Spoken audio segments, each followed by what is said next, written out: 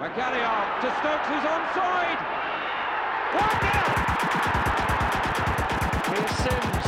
It's a good serve this from Southampton. They could finish the job here. It's Shane Long, and he has done it.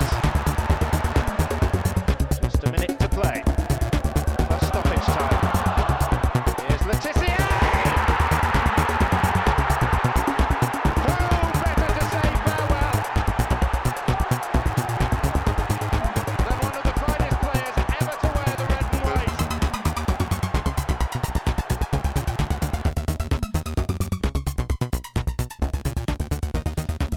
Hello and welcome. You have finally managed to reach episode 109 of the Saints FC podcast. I mean, 190 would be impressive. Just skipped 81 podcasts for the hell of it. Tom, how are you? You're back. You're here. Not that you went anywhere. We can't go anywhere. Well, no, you can now have a drink, be it coffee, beer, on a bench with a mate. Can I do that? I need to get a mate. Yeah. You can't. So it's sort of like same rule as the exercising rule, but now you can have a drink with. So you don't have to be exercising to meet with someone.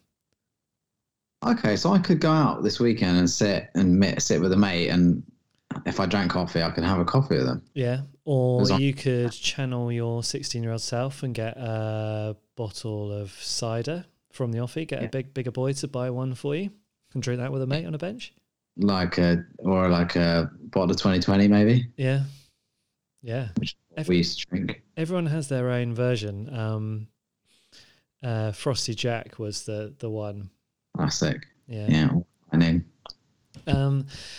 We're missing the big event of the night, which our respective wives have gone off to watch, which is the Harry and Meghan Oprah Winfrey interview. Do you feel aggrieved that I've dragged you away from that, Tom, and asked you to talk about Saints instead? I think when the viewer listening numbers come in, I think a few people are going to be surprised about how we perform compared to that circus. Surely there can't be anything more than been in the papers, but you never know. Yeah, I mean, we were just chatting off air about. Did you ever watch the Oprah Winfrey Lance Armstrong interview? Or have you just watched the documentary since? I've seen bits of it when he does this big confession, doesn't he? I mean, because I've been into cycling for a little while, and I've actually got a photograph. So Sophie once rescued a Lance Armstrong life-size cutout from a bike shop and gave it to me for my birthday. So I had a birthday breakfast with Lance Armstrong. And obviously there were rumours at the time. But then when he did this Oprah Winfrey confessional, it was just like, boom. Yeah. What terrifying man. Married to Sheryl Crow as well. Yeah, you know what though? Like Lance Armstrong as a manager of a football club, I think would be quite a prospect. Because when you go back to what he did, for like his doping was relentless. The whole organisation of everything, the way he won those Tour de France's, he just left no stone unturned, including all the potential avenues that were cheating as well, but also he left all the avenues of all the other gains that they were there. They were all there to be done. He did the lot. Ruthless. Probably a psychopath. But also, I think maybe if he's so industrious, it's a bit like when Rupert Lowe brought in Sean Woodward. Yeah, and he thought of all these things. Clive Woodward, yeah. Sir Clive Woodward, sorry. Who's Sean? I was a terrible MP there, a butler. He thought of all those things, didn't he? And he got mocked at the time, and everyone was like, there's no way rugby could work in football. But it's about that kind of, these things work no matter what. Because I think one of the things Sir Clive Woodward did at Southampton was he improved the player's peripheral vision. Did he? How did he do that? Well, it's like some sort of exercises where, you strengthen your peripheral vision. Because obviously in rugby, pass sideways, so your peripheral vision is incredibly important. But in football, and obviously Saints, pass sideways a lot. These things mocked at the time. It's like throw-in coaches. Yeah. Everyone, Liverpool, Saints throw-ins are terrible. And we get a lot of them. Yeah, it is true. I mean, Jacob Tanswell did a whole article on how dreadful Saints were at throw-ins, didn't he? Yes, he did. And like everything Jacob writes, it was informative and very well written. Yeah. Right, so on that note of informative... Let's go the opposite. Let's go. We've got 2 fixtures to talk about this week, Tom. One was the loss to Everton 1-0. One was beating Sheffield United. Woo! A win. It's a win. A win is a win. So let's just cover off Everton really quickly, and then we can just spend the rest of the episode enjoying ourselves. And here's one for you to ponder whilst we're talking about Everton and Sheffield United.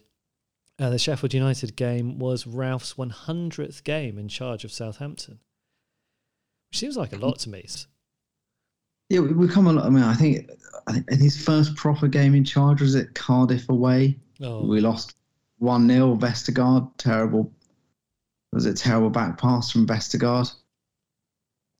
Actually, now you've said that, it does seem like quite a long time ago now, doesn't it? Then that seems like a long time ago. There's been some highs. There's been couple of lows, but I think on this podcast, I think we're very much a pro Ralph podcast. I think.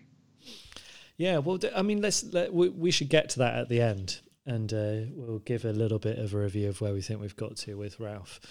So let's get stuck in with the Everton game. Southampton haven't won at Goodison Park, with the exception of a penalty shootout in a League Cup, for centuries, since Kevin Davis scored a wonder goal. What year was that? Was it 97, Tom? It was 97. Yeah. Very good. There you go. Not just a pretty face. Or in fact, just, don't have a pretty face. But anyway, there we go. So, I mean, I wasn't feeling particularly confident about this, coming off the back of loads of really bad games. Everton, who are flying high again. It's funny to think that we were sort of up there with the great pretenders until this awful run started. And true to form, Richarlison always scores against us, and he gets his business done early. Yeah, and I think I was shocked when we lost at Newcastle. One of the things that surprised me was I heard a statistic that Southampton's record against Newcastle, or I think is the worst of any team that we've got in the Premier League, or certainly away at Newcastle. And I was amazed. I thought that was Everton, because Everton, we never get anything. And then you saw the lineup, and you saw, Bednarek playing right back, and Stuart Armstrong in the Romeo position. I mean, that was position. It just did seem a bit like it wasn't going to go for Saints, didn't it? And I think, then if you think, well, what sort of players do Saints really struggle against? They struggle against really aggressive, big, strong centre forwards, and Everton have got 2 of them. That's unfair, isn't it? It is unfair.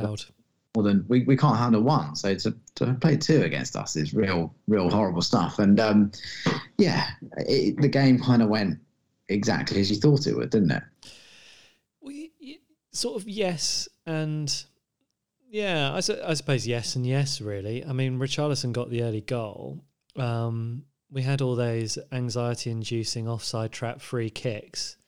There were about 3 of those in the first half, weren't there? Yeah. Which I know is a VAR tactic, and Ralph trying to make the best of what Tom, I've come around to the dark side now. I'm in the Stone Ages. I'm anti-VAR now. I thought it was going to be a good thing, but it's not. But that's one of the areas where Saints use VAR to their advantage, isn't it? Because they know that if there's a fractional offside, it's going to be called offside. So they hold the high line, knowing that the chances are that one of the attackers is going to break that, and then they're going to get punished. But I mean, it's hard to watch though, isn't it? Offsides in general are terrifying now, aren't they? With linesmen not calling the game back until the attacking process is finished. It is real anxiety-inducing stuff. And also, McCarthy is never really, I don't think, as good on crosses as he probably is at shot stopping. Forster is like vampire, he bloody hates a cross, and it is a bit hairy. But like touch wood, I'll say this, and it's definitely now we'll concede a goal from it on Wednesday. It does generally seem to work, doesn't it? Yeah. I mean, I've started to get to the point now where if Saints concede a goal from that, I don't get annoyed because I'm expecting the offside to be called by VAR. Yeah. But I can see my dad, from his reactions on the WhatsApp chat that we have about Saints fans, he's definitely not got used to it yet. Yeah, I mean, it is a kind of... And he has a heart condition, so Saints, I mean, just consider this, okay? Yeah, I mean, it is because also we leave so much space, don't we, for the players to run into. Yeah. It's almost like when sooner or later someone's going to get it right, and when they do, we're going to look very silly. But it saves our bacon quite a lot. Yeah. I think probably there is, at some point, someone will do a sort of short free kick or something. And yeah, I don't know how they'll work it, but there'll be some way of taking advantage of Saints from that. We had that. It wasn't like a thrilling match, was it, this game? I think there were 2 shots in target in the entire game. And Saints had some better chances in the second half when we were chasing the game, trying to get the equaliser. But I don't know, Tom, did you ever feel like it was going to come, the equaliser? It would have been pretty tough on Everton, wouldn't it? If for Saints to have got anything from that game. I think, what was the closest we came? Was it Vestergaard's sort of falling over Bambi on ice shot? And that wasn't until, the 87th minute? Yeah. I mean, you also had the Gineppo chance. Do you remember this one? Bearing down and goal from the right-hand side. It was after a really nice bit of Saints play, and then he just sort of flashed it wide.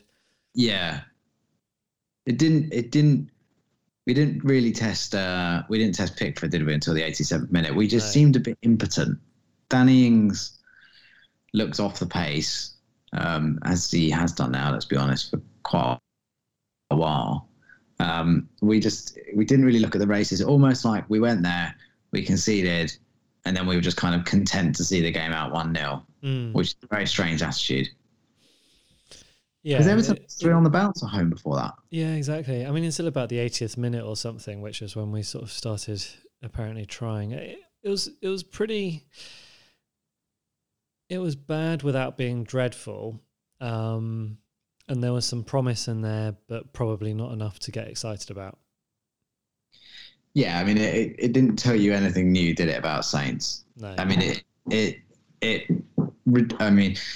Bednarek isn't a right back. We know that. He looked very uncomfortable at right back all night.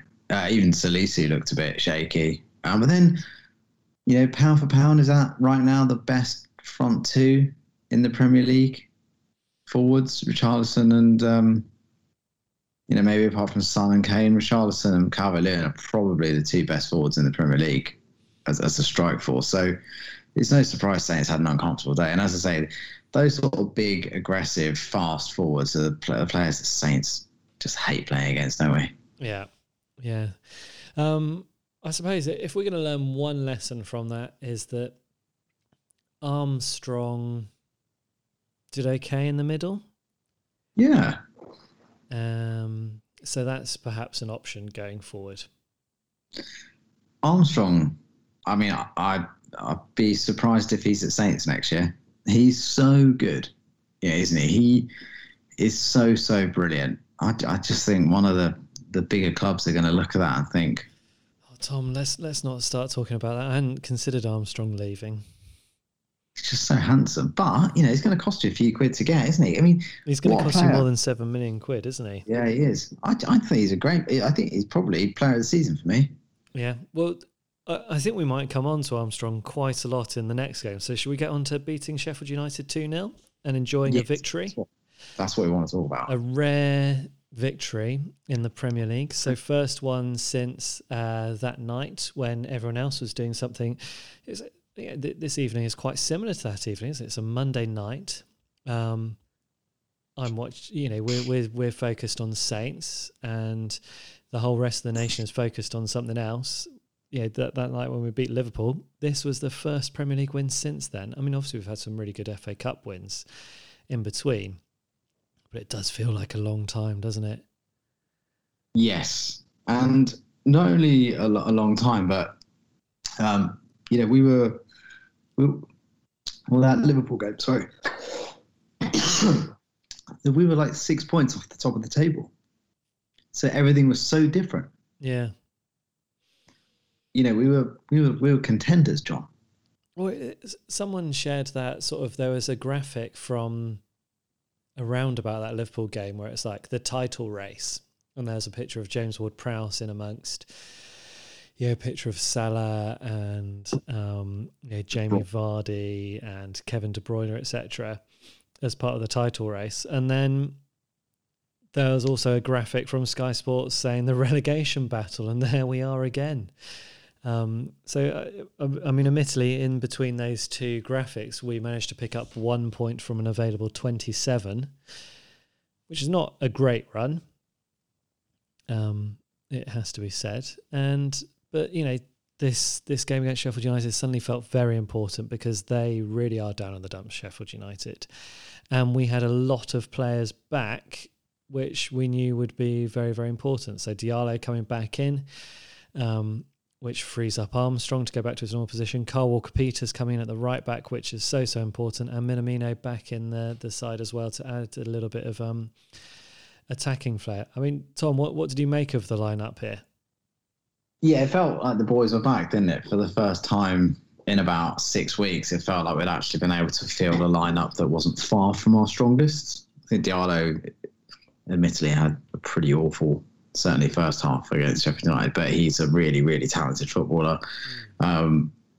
We spoke last week or week before about how Saints, in their sort of relentless quest to farm their only reserve fullbacks out to the Championship teams, have made themselves so much worse. Yeah. And Kyle Walker-Peters is just such an important, brilliant footballer. And you tweeted that amazing stat, John, about our record with him in the team this season to him without, and he's lost one game or something that he's played in or something crazy? Well, I mean, we've he's lost a few more because he's been involved in a few more than that, but something like all of our points in the Premier League have come in games with him in, with 1 point being the exception. So he's had like 7 games where he hasn't had any part in it, and we've got 1 point from those games. Yeah. He's vital for Saints. Vital. He makes Armstrong better, and Armstrong's possibly our most important player, I think, now. The lineup looked positive. I think after the run Saints had, you were kind of praying for a team like Sheffield United, weren't you? Or like a West Brom to be put in front of them. We needed that. If this game had been Spurs away, then it wouldn't have been pretty. And I think when you saw as well the Sheffield United lineup, they've got none of their first choice centre backs. They've got a completely made up back five. Their forwards, they spent £43 million on Rhian Brewster and Ollie McBurney. I mean, that's astonishing, isn't it? Yeah. We don't really talk about other teams, and we shouldn't, but Saints get a lot of stick for their recruitment, but £23 million on Rhian Brewster, and he'd never scored a goal in the Premier League, and he hadn't scored that many in the Championship either, is kind of bonkers money, isn't it? It's sort of money like Dominic Solanke money that in terms of terrible spending, Bournemouth and Sheffield United are up there, but it looked like the game was there for the taking, but we were still a bit wobbly, weren't we, at the start? Which I think is understandable, really. Yeah, I think they're better. They're not a bad football. Sheffield United are weird because they're not a bad. They don't seem to be a bad team. Like, it was weird to work out. I mean, they're not scoring any goals. I think McBurney and is that because they spent 43 million quid on Rhian Brewster? And the funny thing is, they've spent 43 million pounds, but they're really their first two strikers are like a 36-year-old Billy Sharp or 34-year-old Billy Sharp and Dave McGoldrick. Yeah. But even players like Fleck, they've got real. Fleck's a real talented footballer. But it was a bit of a cagey start, which you'd expect. Tom, can I just go off on a little bit of a David McGoldrick tangent here? Yes, go for it. So, I mean, most Saints fans that are old enough will remember David McGoldrick probably for some pretty impressive League Cup performances. Or was there one where he scored a hat-trick against Mansfield or something like that early on, or maybe got a brace? And he looks so different. I've got to admit, I haven't followed his career since he left Saints. But my God, he looks like a totally different human being. He's really, really grown up. He's pretty hench. Yeah. He's a good footballer. I mean, Chris Wilder said he's the best player that he's ever signed. The most, the best signing he's ever done. I think he looked pretty dangerous against Saints, didn't he? Yeah. Yeah, he really did.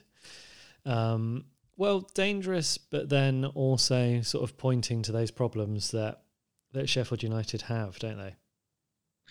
Yeah, which is they're very wasteful in front of goal, and they make really bad decisions when given goal-scoring opportunities. But, I mean, let's talk about the positives for Saints, because we mentioned Diallo coming back. We mentioned Walker-Peters back. You mentioned Minamino, but the real star player wasn't any of those, was he, John? Well, no. I mean, the star of the show from the off really was Nathan Tella. He was absolutely fantastic, I thought. He was unplayable. Well, I mean, apart from the very first time he sort of was heavily in the game was when we had that free kick, which sort of bizarrely Ryan Bertrand took from the left side. Do you remember this? Yes. And it fell quite nicely for him, and he just sort of swiped at it and air kicked it. But then everyone had forgotten about that because Danny Ings went off injured a moment later. That was about the last bad thing he did in the game, and then everything else was just brilliant, wasn't it? Yeah, I mean, it's good to see Saints. I always like it when someone has a clearly defined tactic to try and win a football match. I think earlier this season, Saints did that really well against Everton at home. You remember where they targeted, was it Ben Godfrey, who was playing right back for Everton, and he's just definitely not right back, and they relentlessly hammered him the entire game. And this was kind of similar with the kind of makeshift defence that Sheffield United had to put out. And Saints had one kind of main tactic, which was get the ball, get Tella running, or just give Tella the ball. You got two players booked in the first 35 minutes. He was fouled about 8 times. Yeah, and was just a constant handful. And I think in a minute he was, he looked all right against Leeds, but he looked like he'd really stepped on here because he actually was much more aggressive, and actually took players on and tried to get in behind. Did you catch up with this stat from Ralph's press conference today? Nathan Tella in 70 minutes ran more than any of the players that played the full 90 minutes in that game. That is a good stat, John. I think that's sort of telling of the amount of energy that you put into that match. So, if you're describing this game to someone who hadn't seen it, which I think pretty much everyone probably has seen it, there was so much energy, so much running, directness, pace, good skill from him as well. And actually, if you think about it, that's where our first goal came from, was Tella running at pace towards the Sheffield United goal and Ampadu making an absolutely dreadful tackle from behind. So again, this is another thing about VAR. I told you that I don't get upset when Saints concede a goal from a free kick where I know they're playing the high line. But when Saints get a penalty like this one, again, I sort of don't react because I think, what's VAR going to find wrong with this? But there was nothing for VAR to say that wasn't a penalty because it was so clear. Well, the referee did delay though, didn't he? Yeah. He did delay, and then what was interesting, I was watching it on the NBC stream, which is naughty, I know, but it did look like Ampadu gets a touch, and it's only on the third replay, which was sort of from the corner flag, almost like angle. You can sort of see that Ampadu actually gets nowhere near the ball. But fair play to Tella. Obviously he had that penalty chalked off against Leeds, and I think because he played for that penalty, and this, I think he knew he was away, wasn't he? And in old money, Ampadu would have been sent off, as well as the penalty. But yeah, he just was relentlessly positive, and I think, you know, a player we've spoken about on the podcast a lot in recent months is Nathan Redmond, and I thought Redmond was dropped.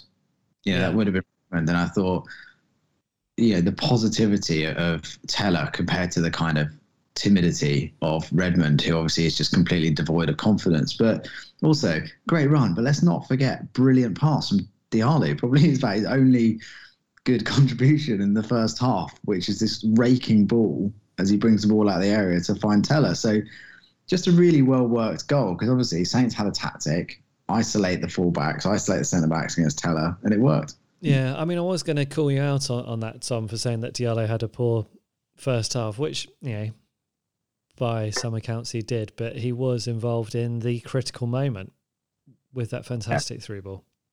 And he's been out injured, hasn't he, for quite a while. And Sheffield United are big lumps, aren't they, in centre midfield?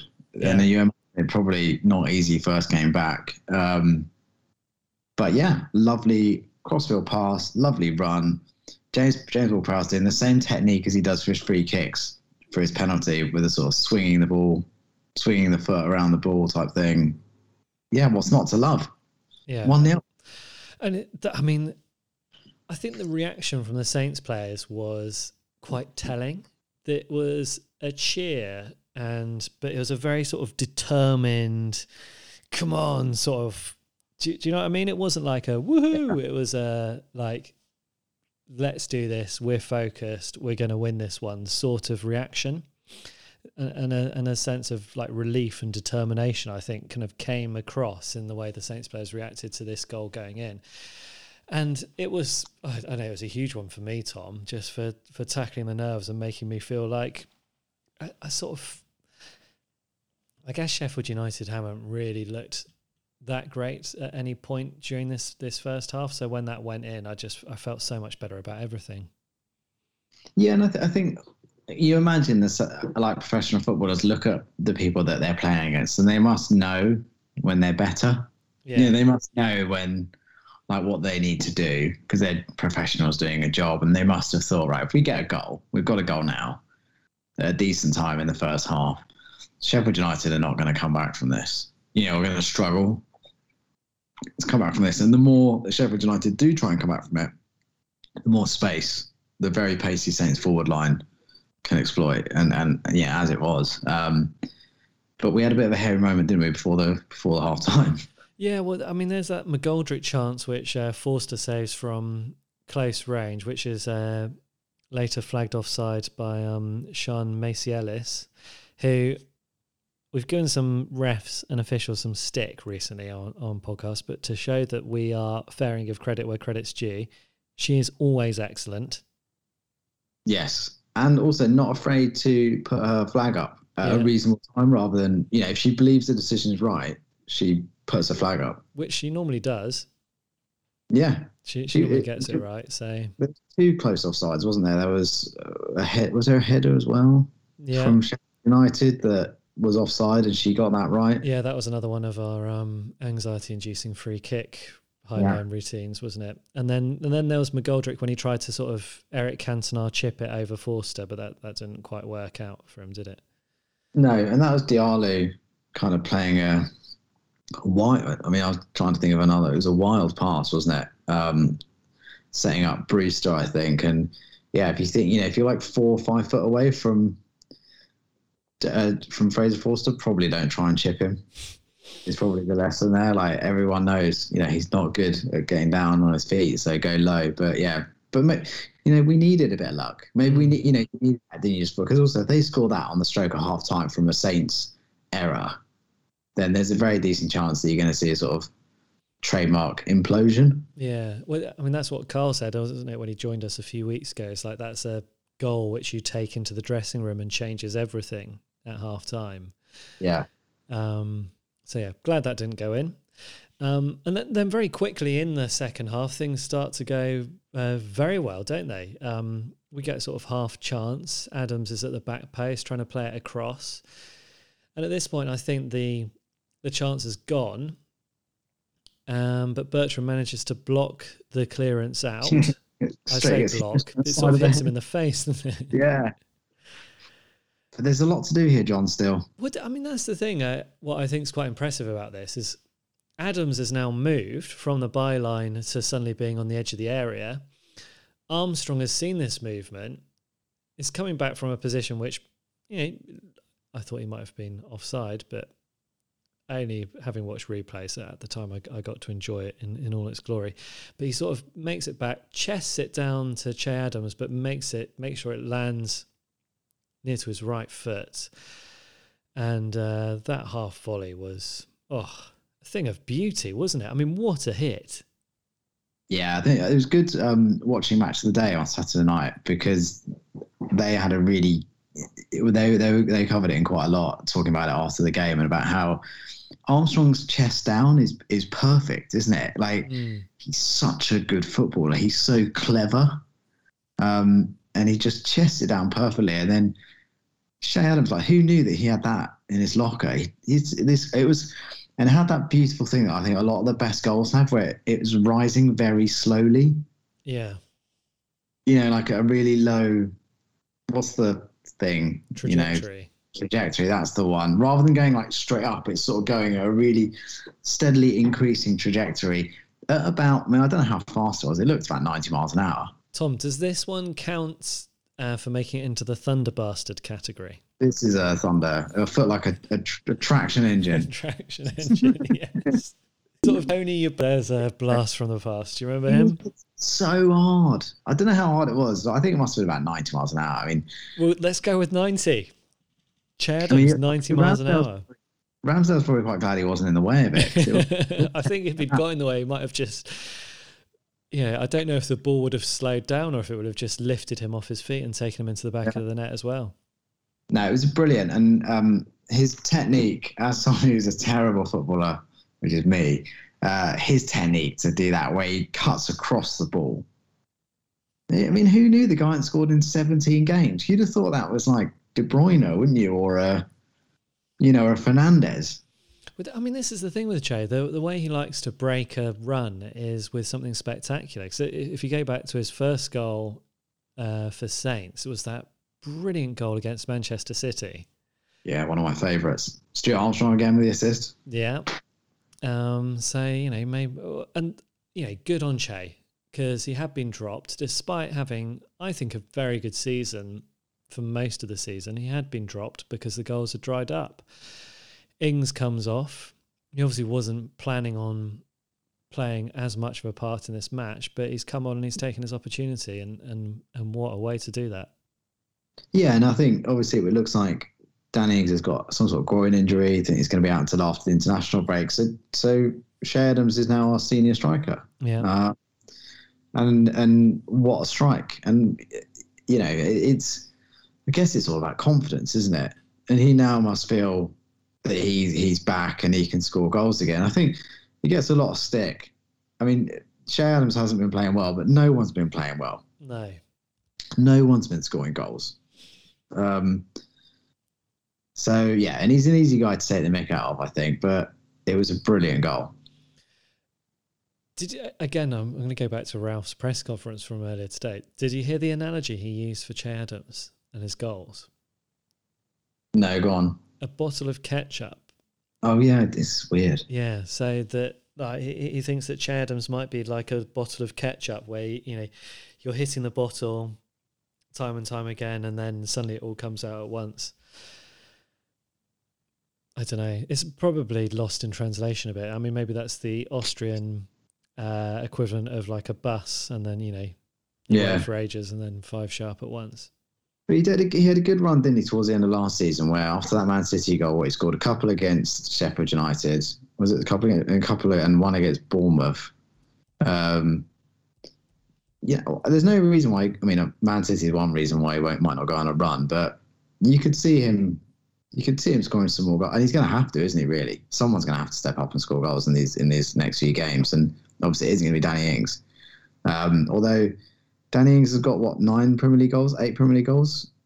James Ward-Prowse, what's he on, 6, 7? Yeah. No, it's. I mean, it's interesting, isn't it? I think Yeah, Danny Ings is probably in danger of not getting a place in the England squad for the Euros.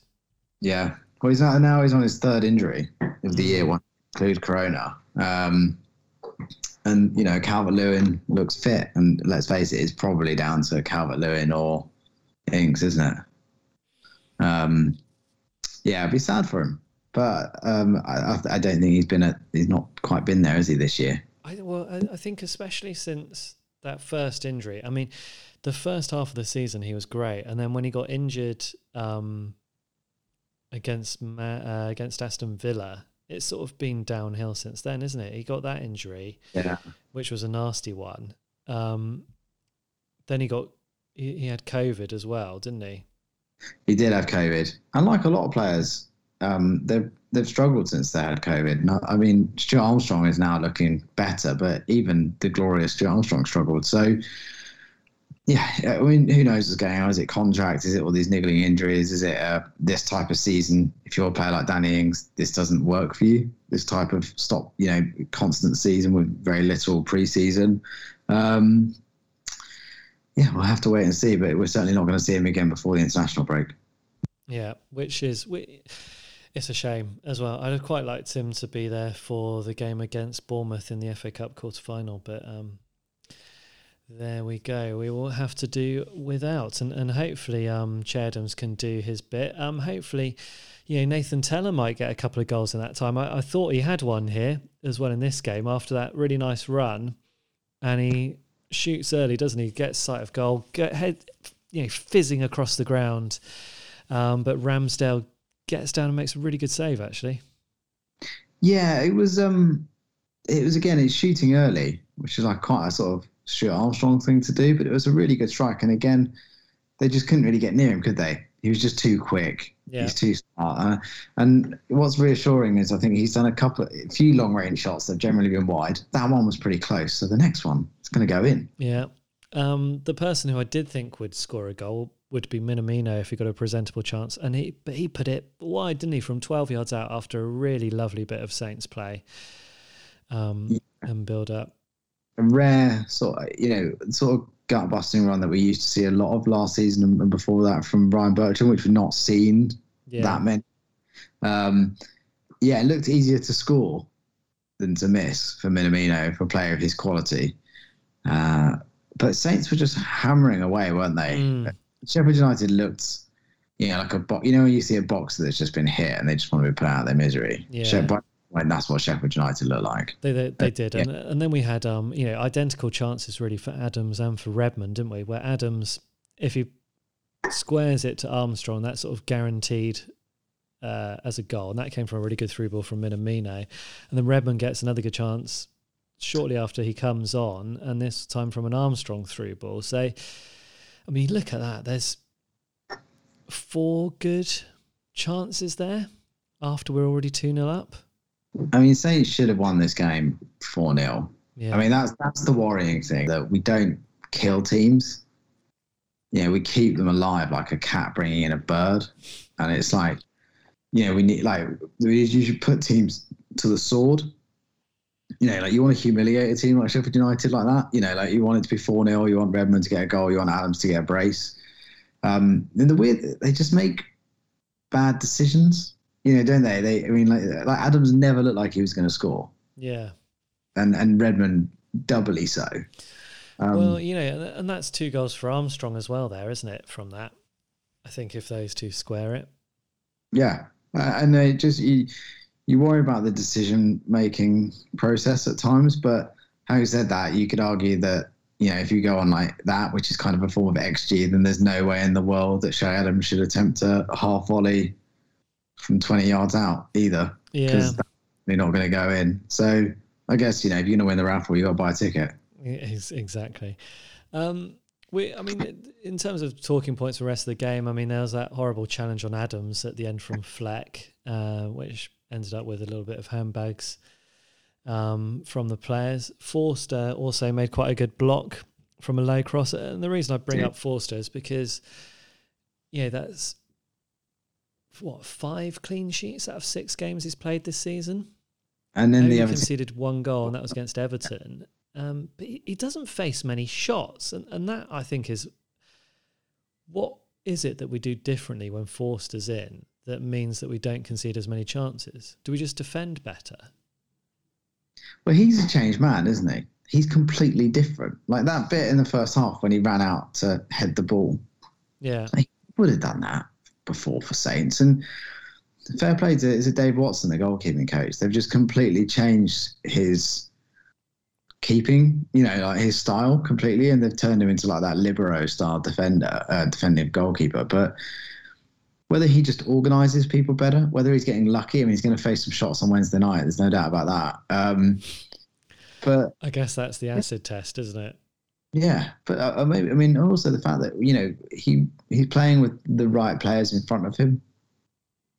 In terms of Vestergaard and Bednarek playing the right positions, and Walker-Peters and Bertrand. I think he looks to now be number one, which is interesting. Does that mean McCarthy comes in for the cup against Bournemouth? Maybe. Oh, I don't know, Tom. I wouldn't want him to now because I feel like Forster's on a run in the cup.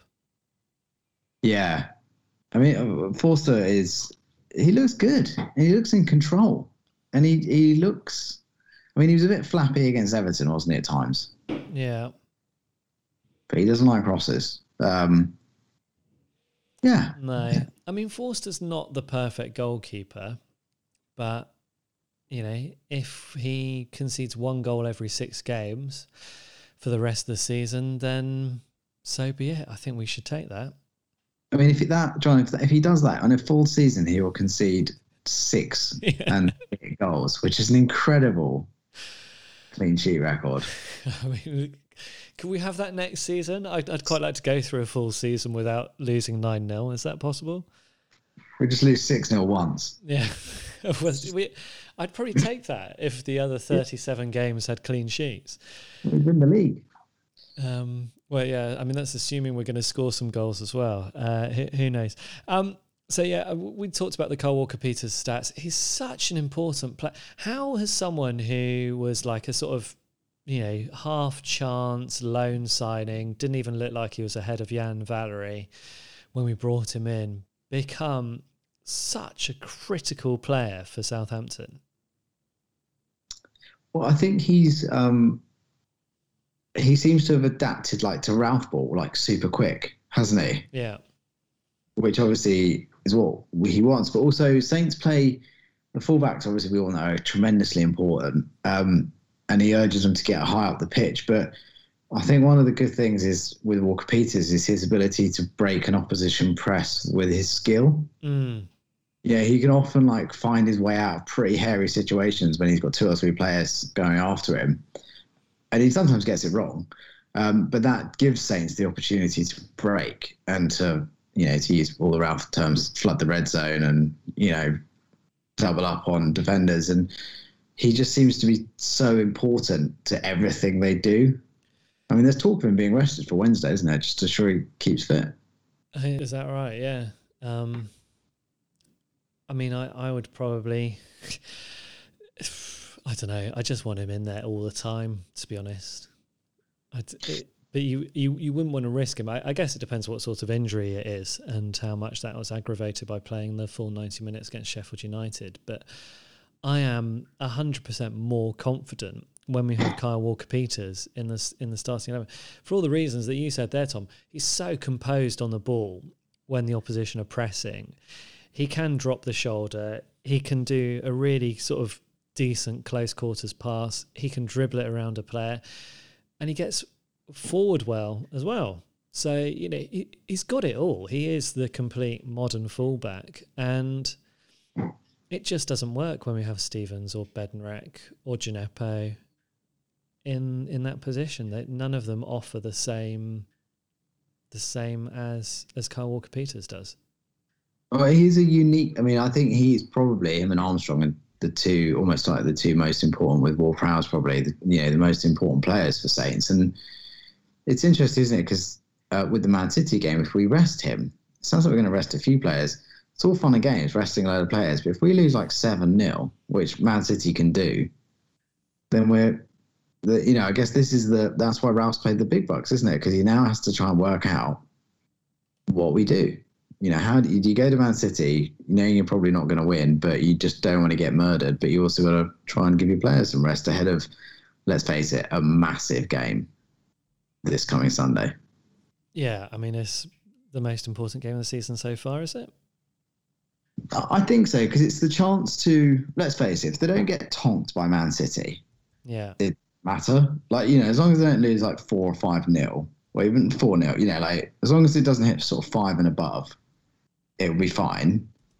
Because as long as they can come back and win on Sunday, because then we do enter into a run of winnable games. Yeah. We've had a horrible run of fixtures. And then the runs that remotely were slightly easier, we completely fudged it. So now we get a chance to kind of build some momentum with these games. We aren't going to get anything at Man City, but you could see us we should beat Brighton, surely, shouldn't we? Yeah, I think we should. And I think if we do, that is a big, big leap towards Premier League safety, basically. Yeah, I mean, Brighton are interesting because they don't score many goals, and they concede a lot of goals late in the game. That is a problem for football teams, isn't it? Conceding a lot and not scoring many. That's fundamentally. In my book on coaching, it's one of my chapters is score more than you can see. Score more than the opposition, yeah. So we'll see. I mean, it's a big game. Yeah, I mean, we're sort of gazing into the future here. Man City, I'm not expecting much from, even less so if we do end up resting quite a few players. I wonder if some of that might be trying to lull Pep Guardiola into resting some of his. Who knows? They'll only be able to bring on another 11 internationals if they do a full squad rotation. Did you see their bench on Sunday, by the way? Or was it when they played at the weekend? But yeah, bench, it was insane. But they did lose. Yeah, what I thought, Tom, was going to happen was that we would lose to Sheffield United and then somehow end Manchester City's run with some sort of jammy 1-1 or 0-0 draw. But yeah, Man City's run is over, so let's hope that they can start a long run of defeats. If it bleeds, we can kill it. And, Man City, who knows? I mean, who knows? I mean, are they going to be thinking if they lose against Saints, the title race is on? Surely not. Yeah, I don't know, maybe. It must be weird though, isn't it? Because it's everything there is Man City's to lose, because anything but a resounding victory is not good enough. Yeah. Whereas Saints have pressure. Right, so let's talk about Ralph Hasenhüttl. He's been with us 100 games now. He took over from Mark Hughes. You reminded us of his first game, which was that dreadful 1-0 loss at Cardiff, which was then followed up by a 3-2 victory at home to Arsenal. Was that with Charlie Austin getting a goal in the last minute? Charlie Austin there's 2 brilliant Danny Ings headers. Yeah. With Matt Targett doing some incredible crossing. And then, there was that great sort of stupid Sunday League goal that Saints scored at the end where Shane Long admittedly floats a delightful ball, doesn't he, to the back post, and Bernd Leno just completely misses it and just sort of hits Charlie Austin in the head and goes in. I mean, that's when Ralph was super passionate, wasn't he? And he was super pumped and they gave everyone a free beer at the ground and, you kind of felt that he was onto something. It was a little bit of, I mean, he came with this sort of promise of rock and roll football, didn't he? And, I can't remember I remember some of the quotes he had. One of them was that, if you want to guarantee you can buy a washing machine, and so he wasn't going to nail his colours to the mast and say exactly what was going to happen at Saints, but he did promise exciting football. I mean, he promised football that would get the fans out of their seats, which, unfortunately, there's not been fans for an awful lot of Ralph's reign. But it's been interesting. If I was going to say, Tom, what's your best Ralph memory from the last 100 games? Oh, can I come back? What would yours be? I think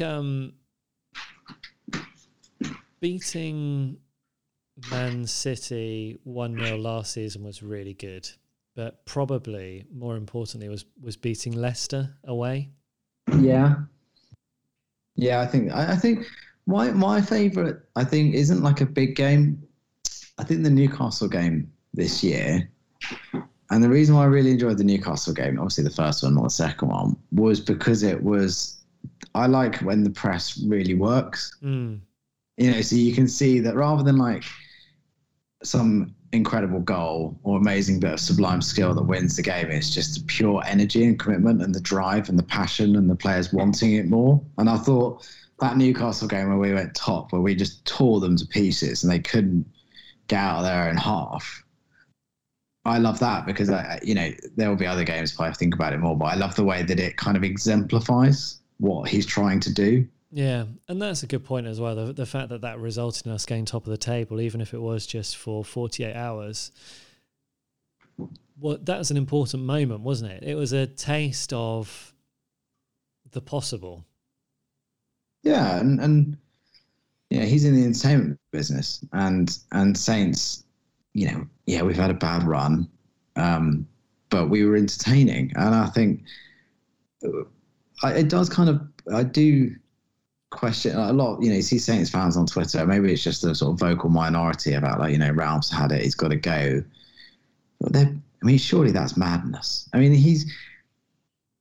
can't think of a manager in a short period of time in the, probably since Strachan, that's, maybe Koeman, but I think Koeman had better players. That's left such an impression on the club. Yeah.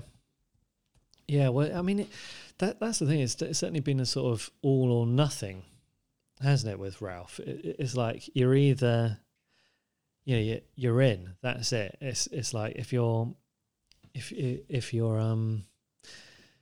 all encompassing, isn't he? Like there is one way to play football under Ralph. It's plan A or plan A harder, which is, maybe one of the advantages, but maybe one of the faults of Ralph as well. But if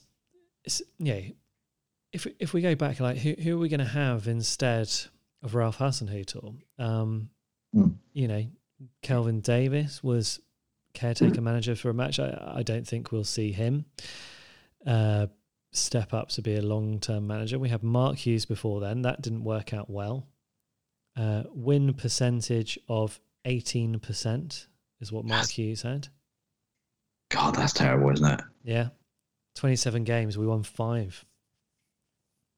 And we still weren't relegated. Jesus, yeah. Wonderful. Pellegrino, God, that was dreadful. That was bad times.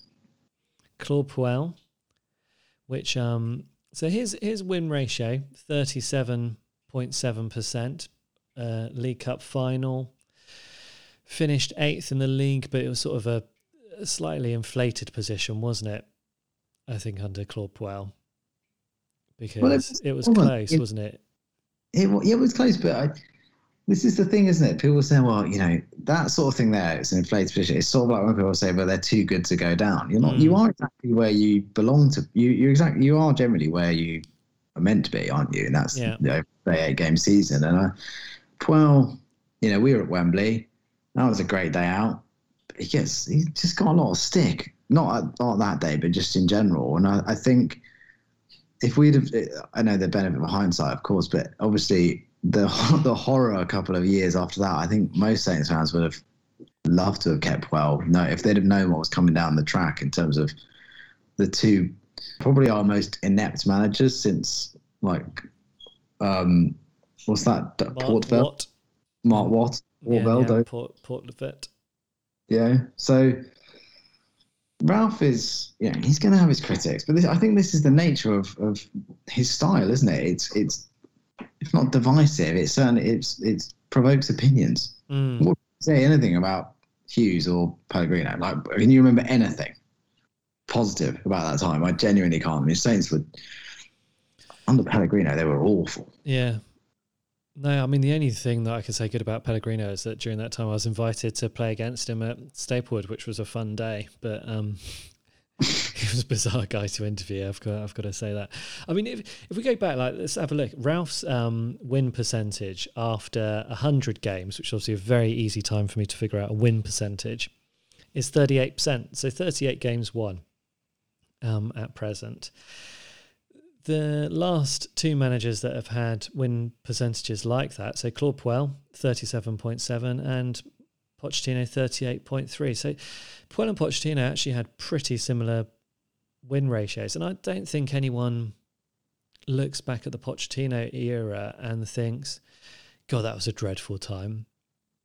So he's got virtually the same, well, identically the same rate, apart from a sort of rounding error, the same ratio as Pochettino. Yeah, and Puel.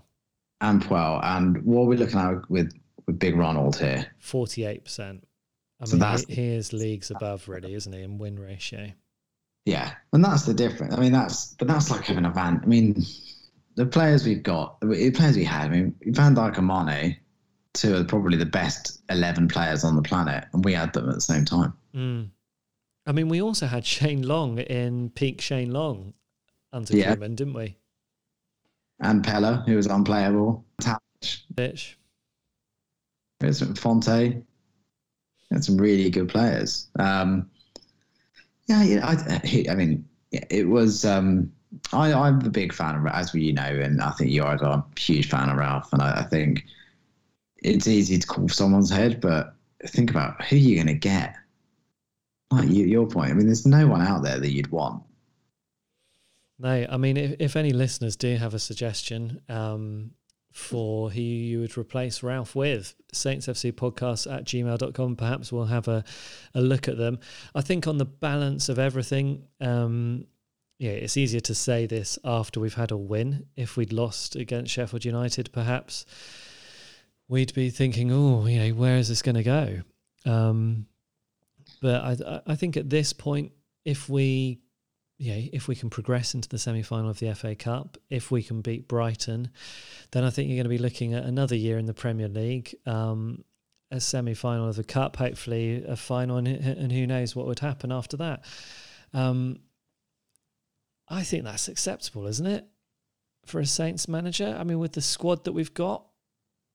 Yeah, I mean, this is an exceptional season as well. And this is a season which doesn't really play to Saints' strengths, because Saints seem to expend a lot of energy. The style of that Saints play is they expend a lot of energy, and now we're sort of seeing a lot of injuries as a result of that. Not just the sort of soft tissue injuries, but just Saints players are getting, injured more than the average team. If you said to Saints fans at the start of the season, you're going to finish 10th, which, is not implausible. We're 2 points off 11th at the moment. And Leeds are currently losing. You can finish 10th and you're going to be in the FA Cup. Say if we beat Bournemouth, which we should do, you'll be in the FA Cup semi-final. And at that point, anything can happen. Anything can happen. And, say if we do get through to the FA Cup final, then that's a great day.